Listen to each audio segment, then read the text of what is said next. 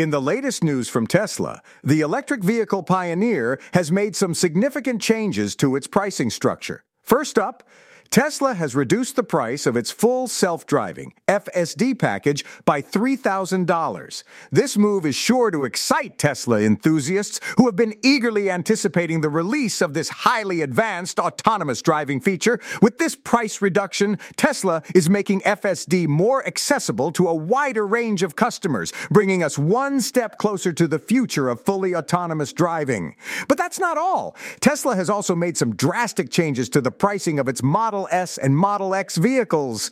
Instead of offering a cheaper version of these luxury models, Tesla has decided to slash the prices of the flagship vehicles by a whopping 15%.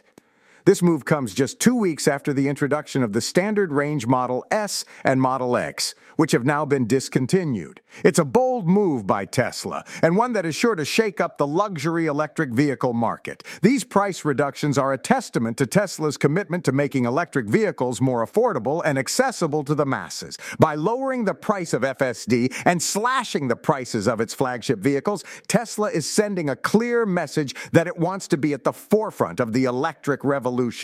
It's an exciting time for Tesla and its customers as we continue to witness the rapid evolution of the electric vehicle industry.